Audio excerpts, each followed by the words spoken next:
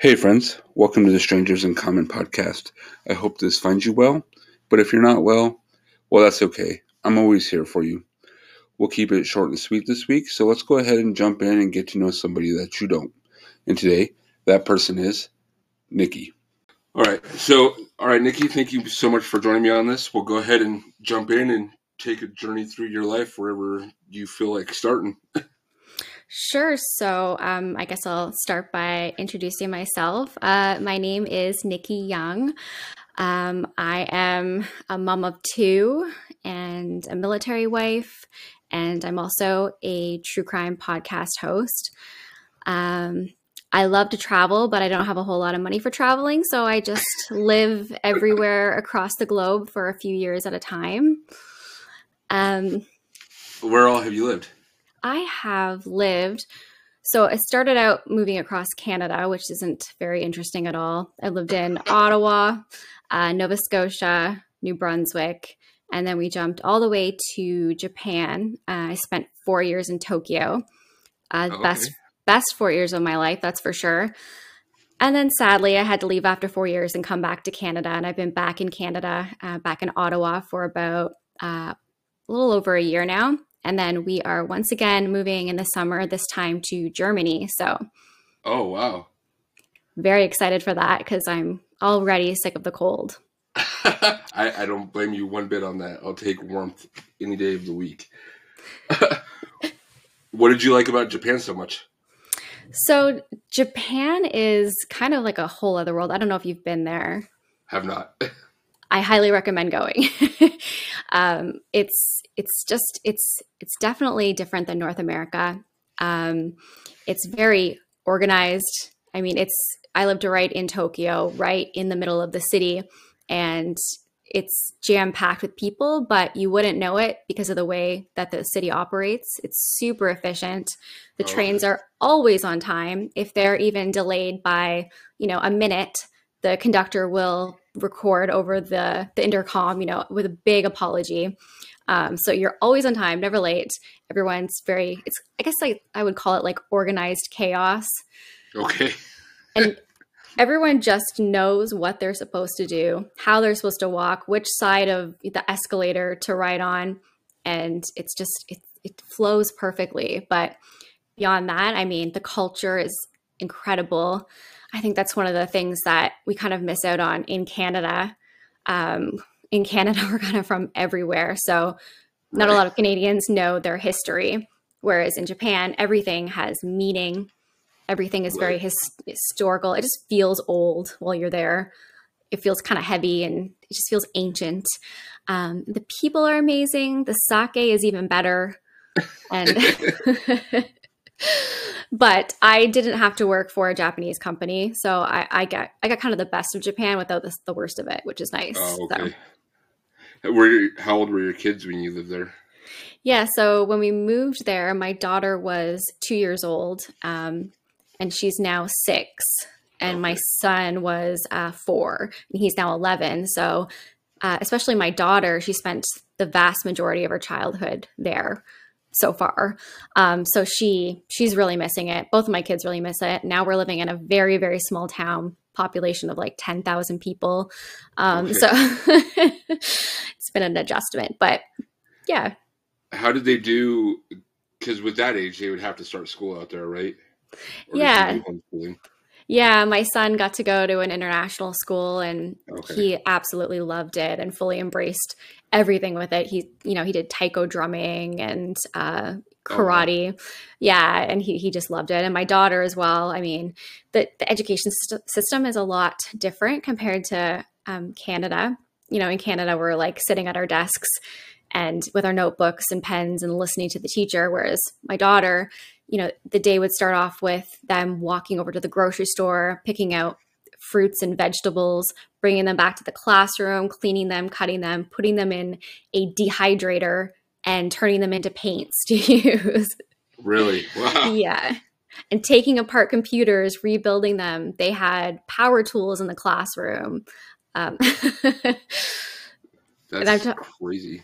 And I'm talking like preschool, kindergarten, very hands-on. So, huh? Yeah, it's definitely not something you'd get in. Well, not in the U.S. and probably not in Canada either. I'm sure. So anywhere in North America, you don't see that kind of stuff. yeah, it's definitely different. I mean, and it's very clear that that's the way that it's kind of ingrained over there, because I would be, getting ready to walk my kids to school, and there would be children who are maybe 4, 5 years old walking to school, getting on the train by themselves, traveling, an hour to school in the morning, like 5 years old by themselves. And they're just so well behaved and so responsible. Wow.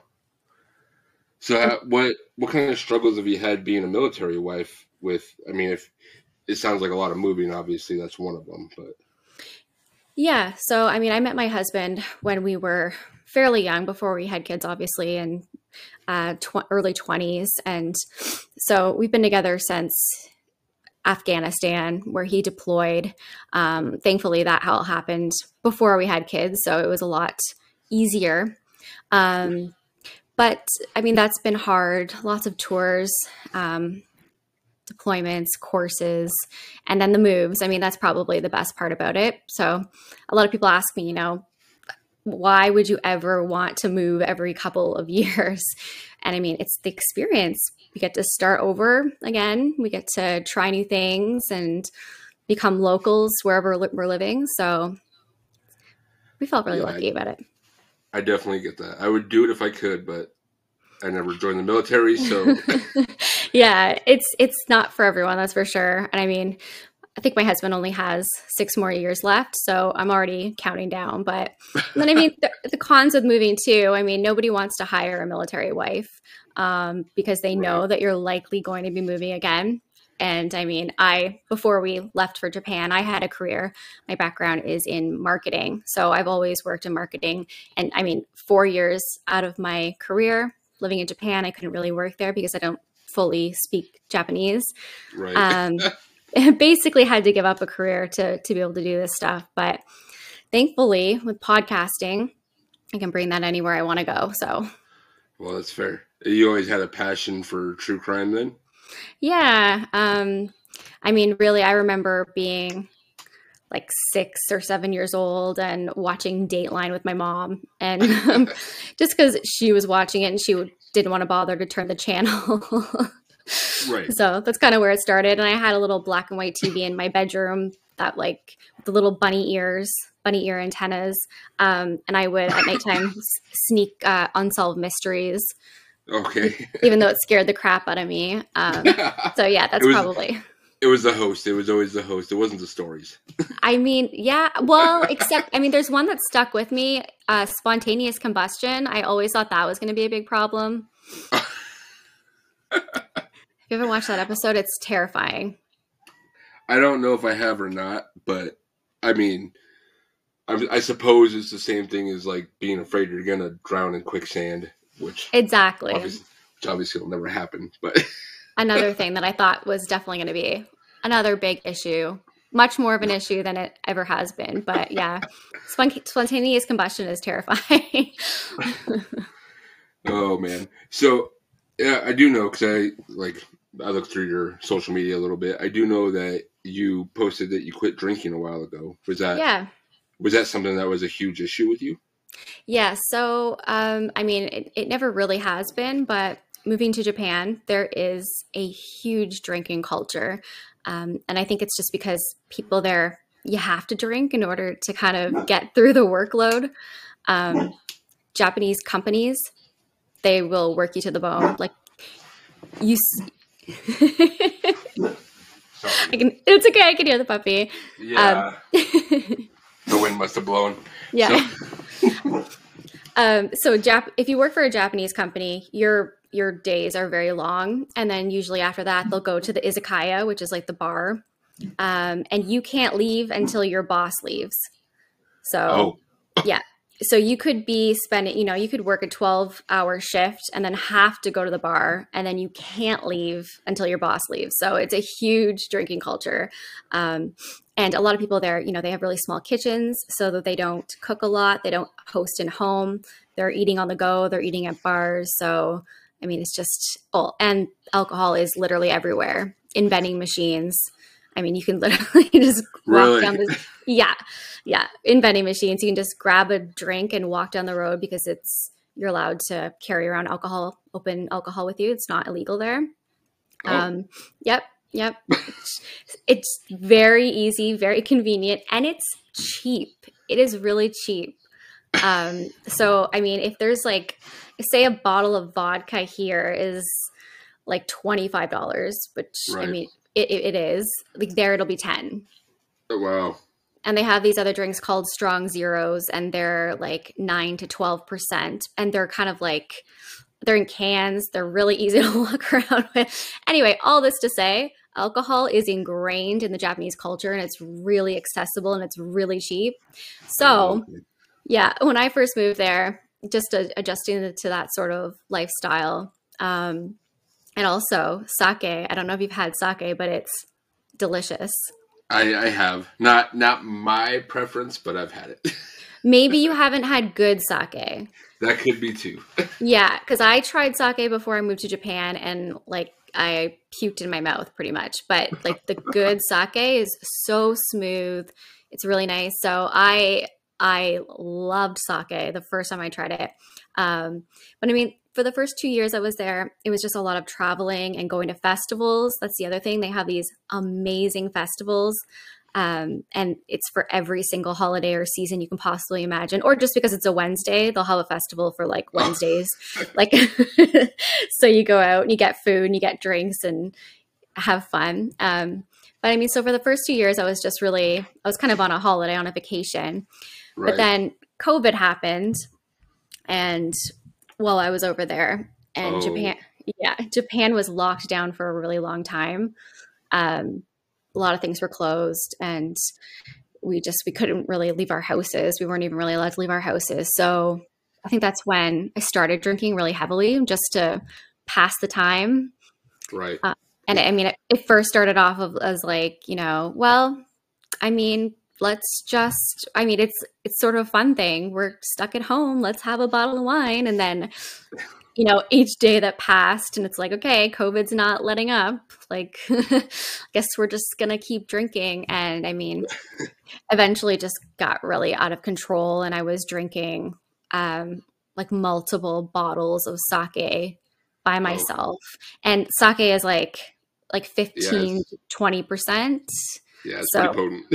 it's potent. And I mean, I was a little bit bigger then, but I don't know, I'm not a huge drinker, and I would get really intoxicated even for me. And I mean, yeah, at the end, 2 bottles, I would drink it and I would be buzzed, but I was still Oh, standing. wow. Like, I built up a tolerance. So, but towards the end of my time in Japan, I mean, there's a lot of things that I don't remember and I wish I did. And it's almost really sad because there's a lot that I didn't fully experience because I was just drinking through my last 2 years. Um, and I gained a ton of weight. Like, even if you look at my photos and my videos prior to moving back to Canada, like, I look like a completely different person. So it was really Oh, affecting my health. And so coming back to Canada, thankfully, I just quit, and I've never really even had a craving to drink alcohol again. Like, I haven't oh, had nice. alcohol, yeah, pretty much since I moved back, or a little over a year ago. So So it was just cold turkey then, and didn't touch yeah, nothing else. Huh? I think my body like was just done. It was just done. Well, that's fair. I mean, you started suddenly, so it's not something. It's not like something you did for a decade plus. So that might have made it a little bit easier to quit. Yeah. Yeah. And I mean, for me, I think it was a very like, it was maybe situational, thankfully. So leaving that situation, leaving Japan, I was able to just quit. But even quitting drinking. I mean, a lot of people will say, you quit drinking and you get your life back. I don't necessarily think that's true. Right. I mean, yeah, I don't have a whole lot of fun these days. It happens. Yeah.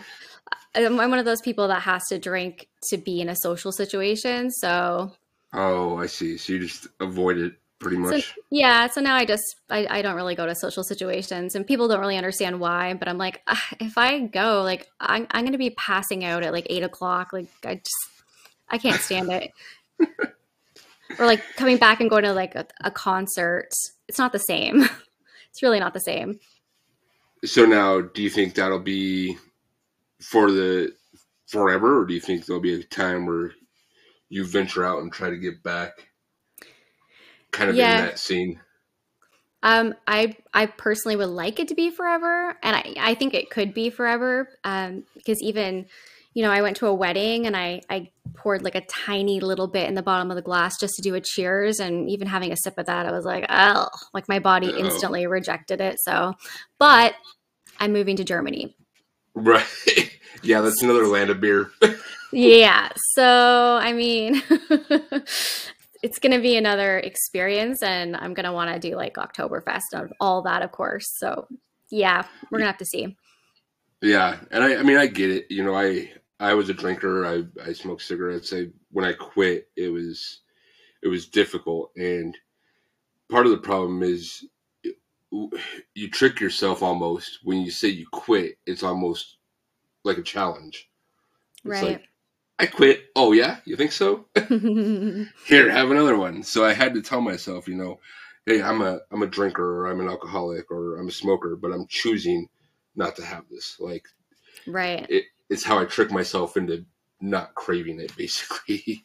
Yeah. Yeah. I kind of have to trick myself as well, but I don't know. Like, even, I mean, I felt horrible drinking so much. I would wake up and I just felt bloated and my stomach would hurt and exhausted. But so for a while I was even going to therapy. But the thing is, like, I think I'm too good of a talker because I was able to convince her that I was not doing anything wrong at all by drinking 2 bottles of sake a day, and that I deserved it. It was fine. And I was just a mom just trying to relax. And she like fully supported that.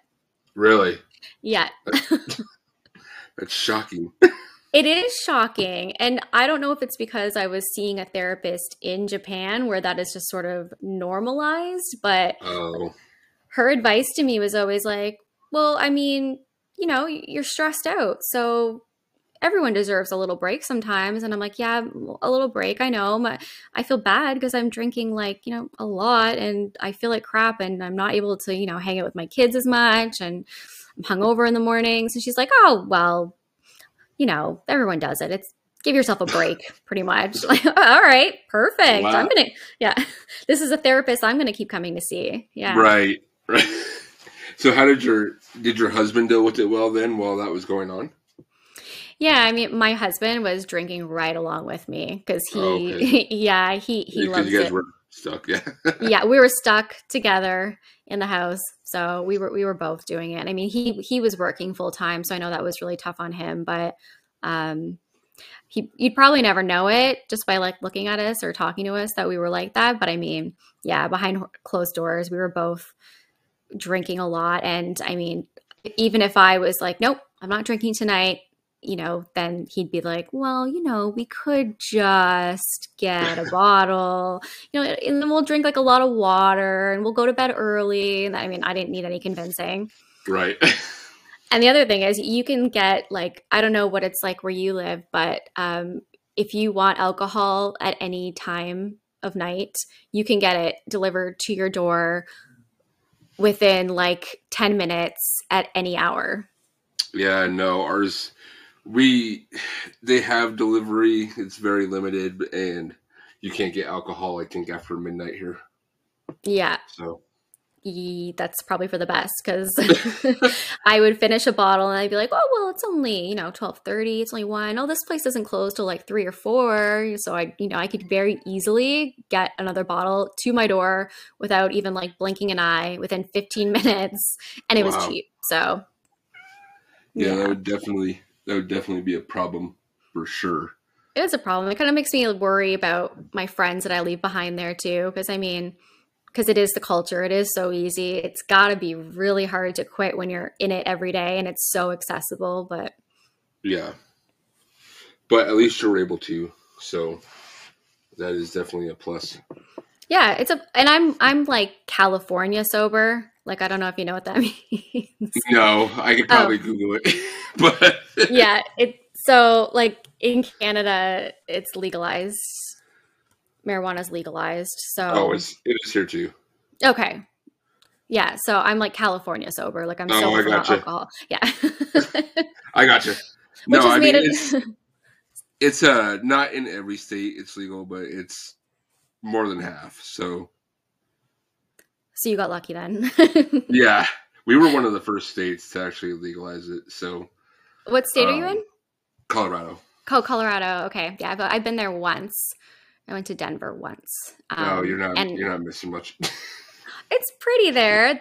I don't know. Like, there's a lot of murders that happen there, though. Like There, a I lot. mean,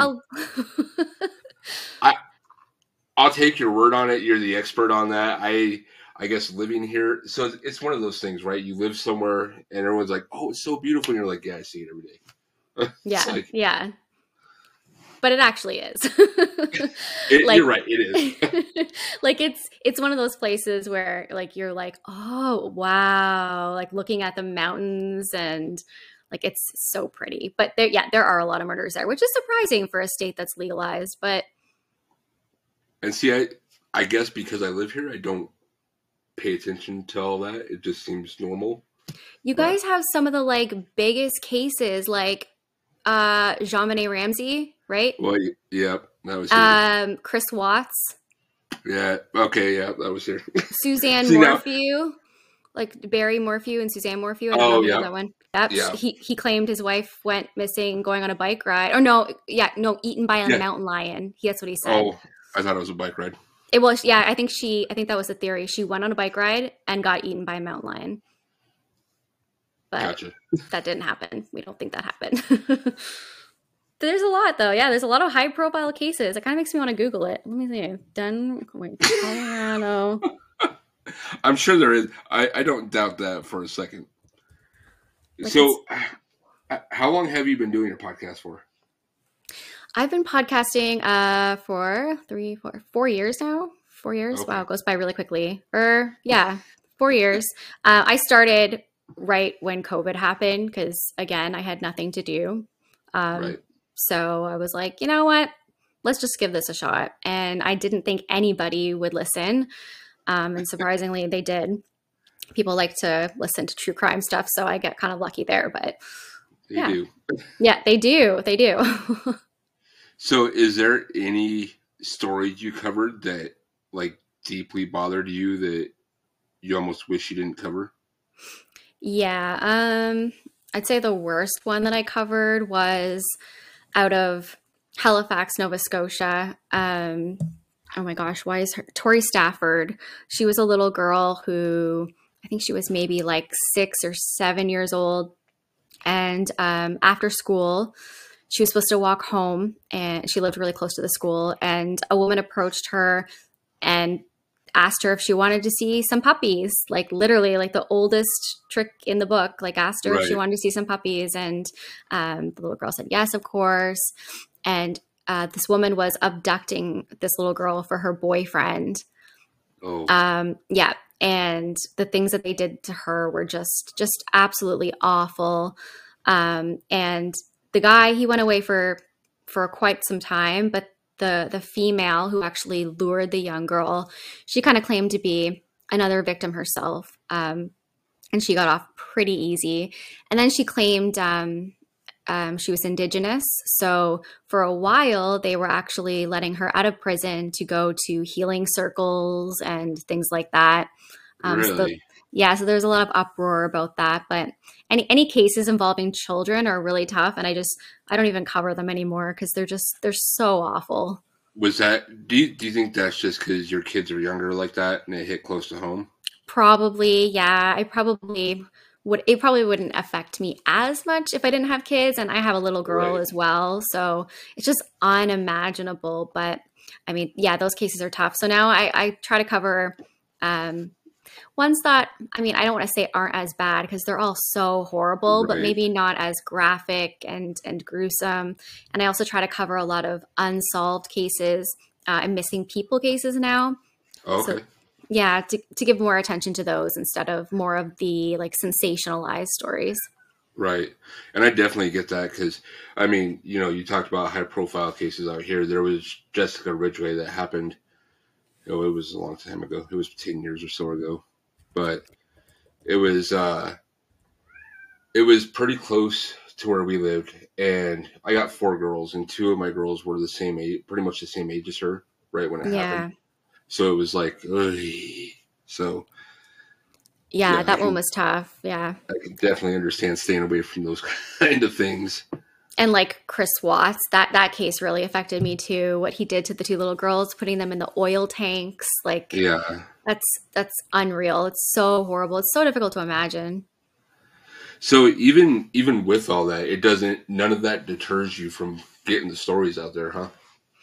I mean, I think now that I'm covering cases more with a purpose, it's Right. a little bit easier. So now like covering cases where the families have specifically asked for more coverage, then it feels like I'm actually doing something positive instead of just contributing to like sensationalizing these really graphic murders No, that makes sense. because there's a That is lot of it out definitely. there. Yeah. Oh, There's an I'm sure there is. Yeah, there's more than enough to go. I mean, there's so much out there, and I mean, really unfortunate is those kind of cases and those kind of shows and YouTube channels. I mean, those are the ones that really get the attention, unfortunately. Right. But you got to, at the end of the day, you have to do what makes you feel good about yourself. Like you have to live with yourself. You have to be able to sleep at night. So Right. yeah. So, was there anything else in your family that caused you to kind of veer towards that, or was it solely like watching the shows as a Um, kid? Yeah, I mean, probably also just because I have like extreme anxiety, and I feel like the more you're able to sort of learn patterns and, well, yeah, learn patterns, learn warning signs and specific behaviors, the more you know about why people do things, the less scary it is. Okay, So that's I'd fair. say, yeah, I think that's why a lot of women are into true crime because oftentimes, I mean, women are the victims. And I know for me personally, like my podcast is definitely mainly female listeners. I think that's true with a lot of true crime. So we want to Right. know like why, how, what to watch for. Yeah. So, is your anxiety just towards like being out in public with people, or like? Yeah. I mean, I'm not a big fan of people. I don't even know if it's, well, yeah, maybe I think it's anxiety because I just know I'm going to have a miserable time and I'm going to look like a jerk because I can't hide it on my face. So that's probably what the anxiety is about. But I gotcha. So, so have you always had anxiety? yeah, probably. And maybe it's because I watched Dateline with my mom when I was 6 and 7 That years old. that could be. I ask because I didn't have it, and Yeah, then we got COVID. right. And the second time I got COVID, I got started getting really bad anxiety and panic attacks. That's So really that's why, interesting. yeah, that's why I asked because mine came out of nowhere. So Yeah. I mean, I've always had like, I guess social anxiety, but yeah, I mean, now that you mention it, I'm kind of like, hmm. And I mean, maybe a lot of that also has to do with the fact that we were all, locked away in our homes, not talking to people, not having to leave our house for so long that we kind of had right, these little comfort nests, and now we have to like interact again and all the terrible right, stuff. yeah, talk with people, all that fun stuff. Yeah, exactly. Yeah. I think a lot of people feel that way actually. Because I'm trying to be more honest about why I'm not going to things instead of being like, oh, I have something, I can't go to your wedding or, Right, I just don't want to, but it's not because I don't love you. It's just because I don't want to leave my house. Like, I'm not a fan of like big crowds and interacting. And what I'm finding is a lot of people are like, you know what, like same. Ever since COVID, I much prefer to just spend the night at home than, to go out somewhere. So. Right. No, it's definitely understandable. Even when we go out, me and my wife, it's like low key stuff where we're like, okay, there's not a big group. Let's go there. Yeah, exactly. Yeah, exactly. Like I'd rather, I don't know. I'm trying to think of what's like a movie. Might do a movie Right. like where, yeah, I guess I'm not even really talking to anybody, but I'd rather do that. I mean, I went to Costco today. My mother is visiting from out of town and she dragged me there and whew, that's a nightmare. Yep. That's scarier than anything I cover on my podcast. That's an understatement. It's crazy. And I can't do it. I can't do it. And it feels sort of like, and that may be because I moved back from Japan, but it just feels really cringy to just like loading up on things and just, I don't know, the way people get so excited about Costco. Something about that is kind of yeah. I never understood it. I really don't. So it's tough. I'm like, there's a whole world out there, and you're just so excited to be at Costco and get that like $1 hot dog. Like, I can't. I don't know. Oh man. So, I guess what advice would you have for people that either A, want to start a podcast like you did, or B, are dealing with the situations that you cover that may not be getting the attention it needs? Yeah. So, anyone who wants to start a podcast, really, you don't need a whole lot to get started. Like that's the best thing about podcasting is anyone can do it, though not everyone should do it. But I mean, but anyone can. Like, I think I started, actually, you know what? And I mean, you're in podcasting, so maybe you'll get this, but like, I still have my Blue Yeti mic. Like, that's what I use for my podcast. And that's apparently the worst mic to have in podcasting, but. Don't feel bad. I have mine's toner. I don't know. I got it off of Amazon for like $28.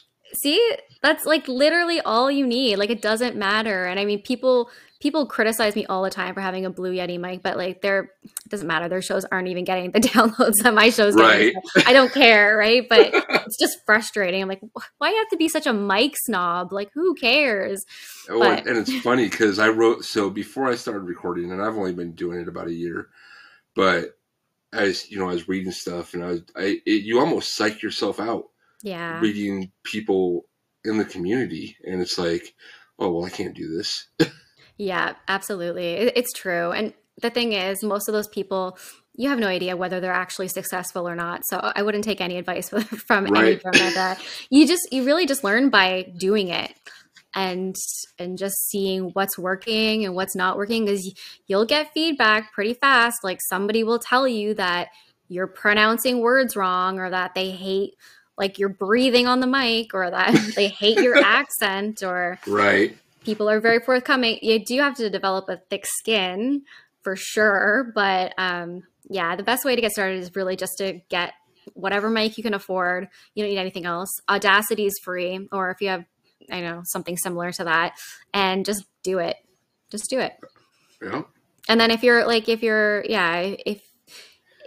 related to a case, if you have some sort of case in your life, like if you're connected to a case that you're wanting to get more attention. I mean, so many podcasters out there are willing to help, and there's been cases solved of that, like the podcast Serial. That was like crucial in solving a case. And I mean, there's a whole. Oh, and what's the other one? In your own backyard with Kristen Smart, the murder of Kristen Smart. Like that case would never have gotten as far as it did if it weren't for the podcast. So I think a lot of people underestimate podcasts. It puts pressure. I didn't know that. I didn't know that like there were certain ones that helped solve cases. It's really impressive. Yeah. I definitely recommend In Your Own Backyard. It's the case of Kristen Smart, who was murdered after a college party. And for the longest time, I mean, people in the town kind of knew who they thought did it, but there just wasn't enough evidence to convict. And so this show just, I mean, they went to the town, they interviewed everybody. It's really, really, really well done. And just, I think this past year, the guy who did it they finally had enough to arrest him and charge him and convict him, and his father, because his father helped cover up the murder as well. So, and none of that would have happened without the podcast. Dang, that's crazy. So, well, that's awesome. Is there anything else you want to cover about your life that maybe you haven't before, or? I mean, honestly, like, I don't. If not, it's fine. I don't have a whole lot going on these days, so. That's fine. It's better to be low key and boring than have all kinds of drama. So. Oh my! Like, I could never cut it as like an influencer, or like if I ever got famous, that would be probably the worst thing in the world. People would just be like, "You're so boring. Like, what are you doing?" You don't want, like, thousands of notifications on your social media and. Oh my, no, I like to just sit back and read those. I don't want to be the subject of anything to do with that. So yeah. I don't blame you. Trust me, I don't have nearly as many followers as you do, and I'm like, man, if I get it and my notifications blow up or something like that, I might just get rid of my phone. Well, I'm already doing the wrong thing. Like, apparently you're not supposed to delete negative comments, but Oh well. I think you're supposed to like address them. I don't know, or maybe that's not even the right thing to do. But I'm just like, delete. I was gonna say, why would you address it? Like, I don't know. Most of them do it just because they want a reaction. So I mean, and it works because I get fired up. People, especially because I'm Canadian. Well, and like I don't know. I feel like I'm not that great at speaking to begin with. Like, just my vocabulary, I don't know. And like my accent, the way I pronounce words, I get comments like, I don't want to say it. The car that is, wait, let's see. The car that has the symbol of a cat, a cat. Like, how do you say that? How do you say that name? How do you say that? Jaguar. No, it's not. Apparently it isn't. It's not Jaguar. What do you mean? No, Jaguar is the cat, apparently. I don't know. It's like, I don't know, but like. It's a Jaguar. They can shut up. Let me see. Jaguar. Let me look that. How to pronounce Jaguar. It's different. It's like, I don't know, Jaguar or something. Yeah, it's a Jaguar. That's people just doing it wrong. That's all. That's right. So if you're another tip, if you're getting started the podcast, I mean, try your best to look things up, but like, forget about it. People are always gonna comment on how you pronounce things. Yeah. Out of curiosity, what's the worst review you've got? Oh, here, I'll pull it right up for you. 1 second. Let me just pull this up on Chartable. I know exactly which one I want. Well, because I'm like, this doesn't even make any sense. Oh, hold on. Let me just pull this right up. By the way, your accent isn't bad and your vocabulary is fine. Perfect. So, thank you. Go leave me a review then. That'd be great. I'll go leave you a review. I'm like, she talks perfectly okay. Perfectly average. Right. Oh, here we go. Okay, so the title of the review, because it's on Apple Podcasts, and I guess you can leave a title, is Agenda Driven. Which I'm like, what is my agenda? I just want to talk about true crime. Right. Like, and here it goes. So, presentation is fair until you realize that she leaves out facts that go against her opinions. She'll also do a lot of victim blaming, going deep into the victim's mistakes while glossing over the mistakes of murderers, which is like literally the opposite that I do. In every single situation, I just trash talk like the murderer, the killer, the bad guy. And yeah, so I don't, and it's okay. And then it's, you might find it entertaining, but just remember that you're the product here. And there are hundreds of true crime podcasts that are better and more fair. Woof. I was like, what? And I'm going to call him out. That is from Baseball Radio Guy. Well, that's a hell of a name to be leaving a review on a true crime podcast. I tried to go find him because I was like, I just want to know, like, what agenda, but couldn't find him. All right. It almost sounds like he's saying, like, you're for the killers. Yeah, which is the craziest thing I've ever, like, I don't get it. I don't know. Which, let me just say, if it was that, then you're hitting a whole different spectrum of true crime than the other podcasts are. So it would be just for listeners, right? Because you could get a different twist on it. I know that's not what you're doing, but trying to spin it in a positive light. There is a market there, apparently. Yeah. Yeah, I'm sure. I'm sure there is. I'm sure there is, actually. Sadly, yeah. Yeah. Well, perfect. So yeah, we've been talking for, I don't know what, 40 minutes. So. Do you think you got enough for, yeah? Yeah, you're fine. Awesome. I mean, like I said, I have people on to talk about their lives, and it could go deep and it could stay shallow. It doesn't really matter. The whole point of this is for who's ever listening, they might connect with you in some way. They may not. But, they might be going through something that you've dealt with, and they can go, oh, hey, there's somebody else that's dealt with it. So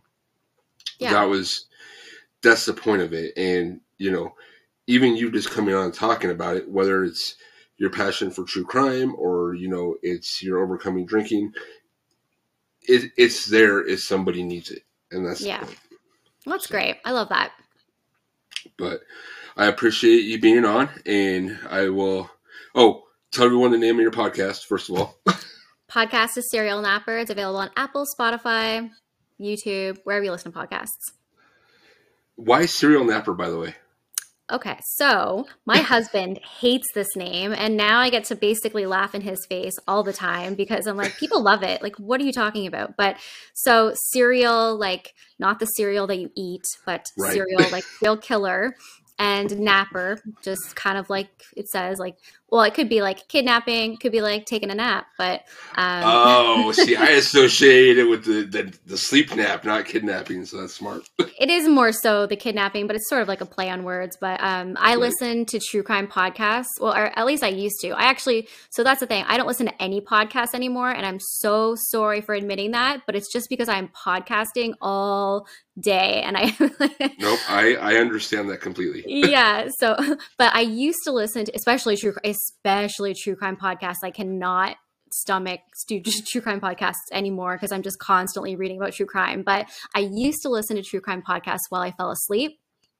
Jesus. So yeah, I mean, a lot of people do that apparently, because I get a lot of people who are like, oh my God, I do too. Wow, this is so great. Because and that's my whole thing, like that's in my intro. It's, let me lull you to sleep or perhaps give you nightmares kind of thing. So nice. Yeah, that's what it's all about.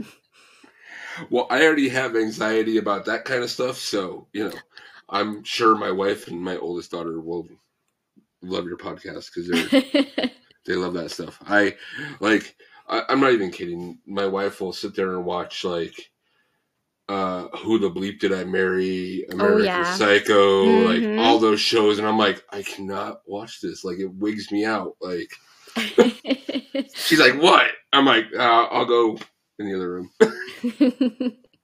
Too funny. So, well, thank you so much, Nikki, for joining me. I appreciate that, and we'll definitely keep in touch. Sounds great. Thanks for having me. Of course. Okay. Bye. Bye. All right. Thank you guys so much for listening to another episode. Thank you, Nikki, for sharing some of your story with us. Remember to like, follow, and subscribe to the podcast wherever you listen.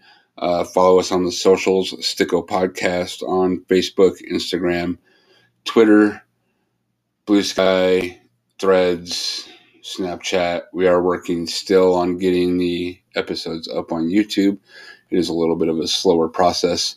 You could always shoot me an email as well, stickopodcast@gmail.com. We're always looking for people to be on the show. So if you want to come on and share your story, you're always more than welcome. And until next time, be safe. Don't be a stranger.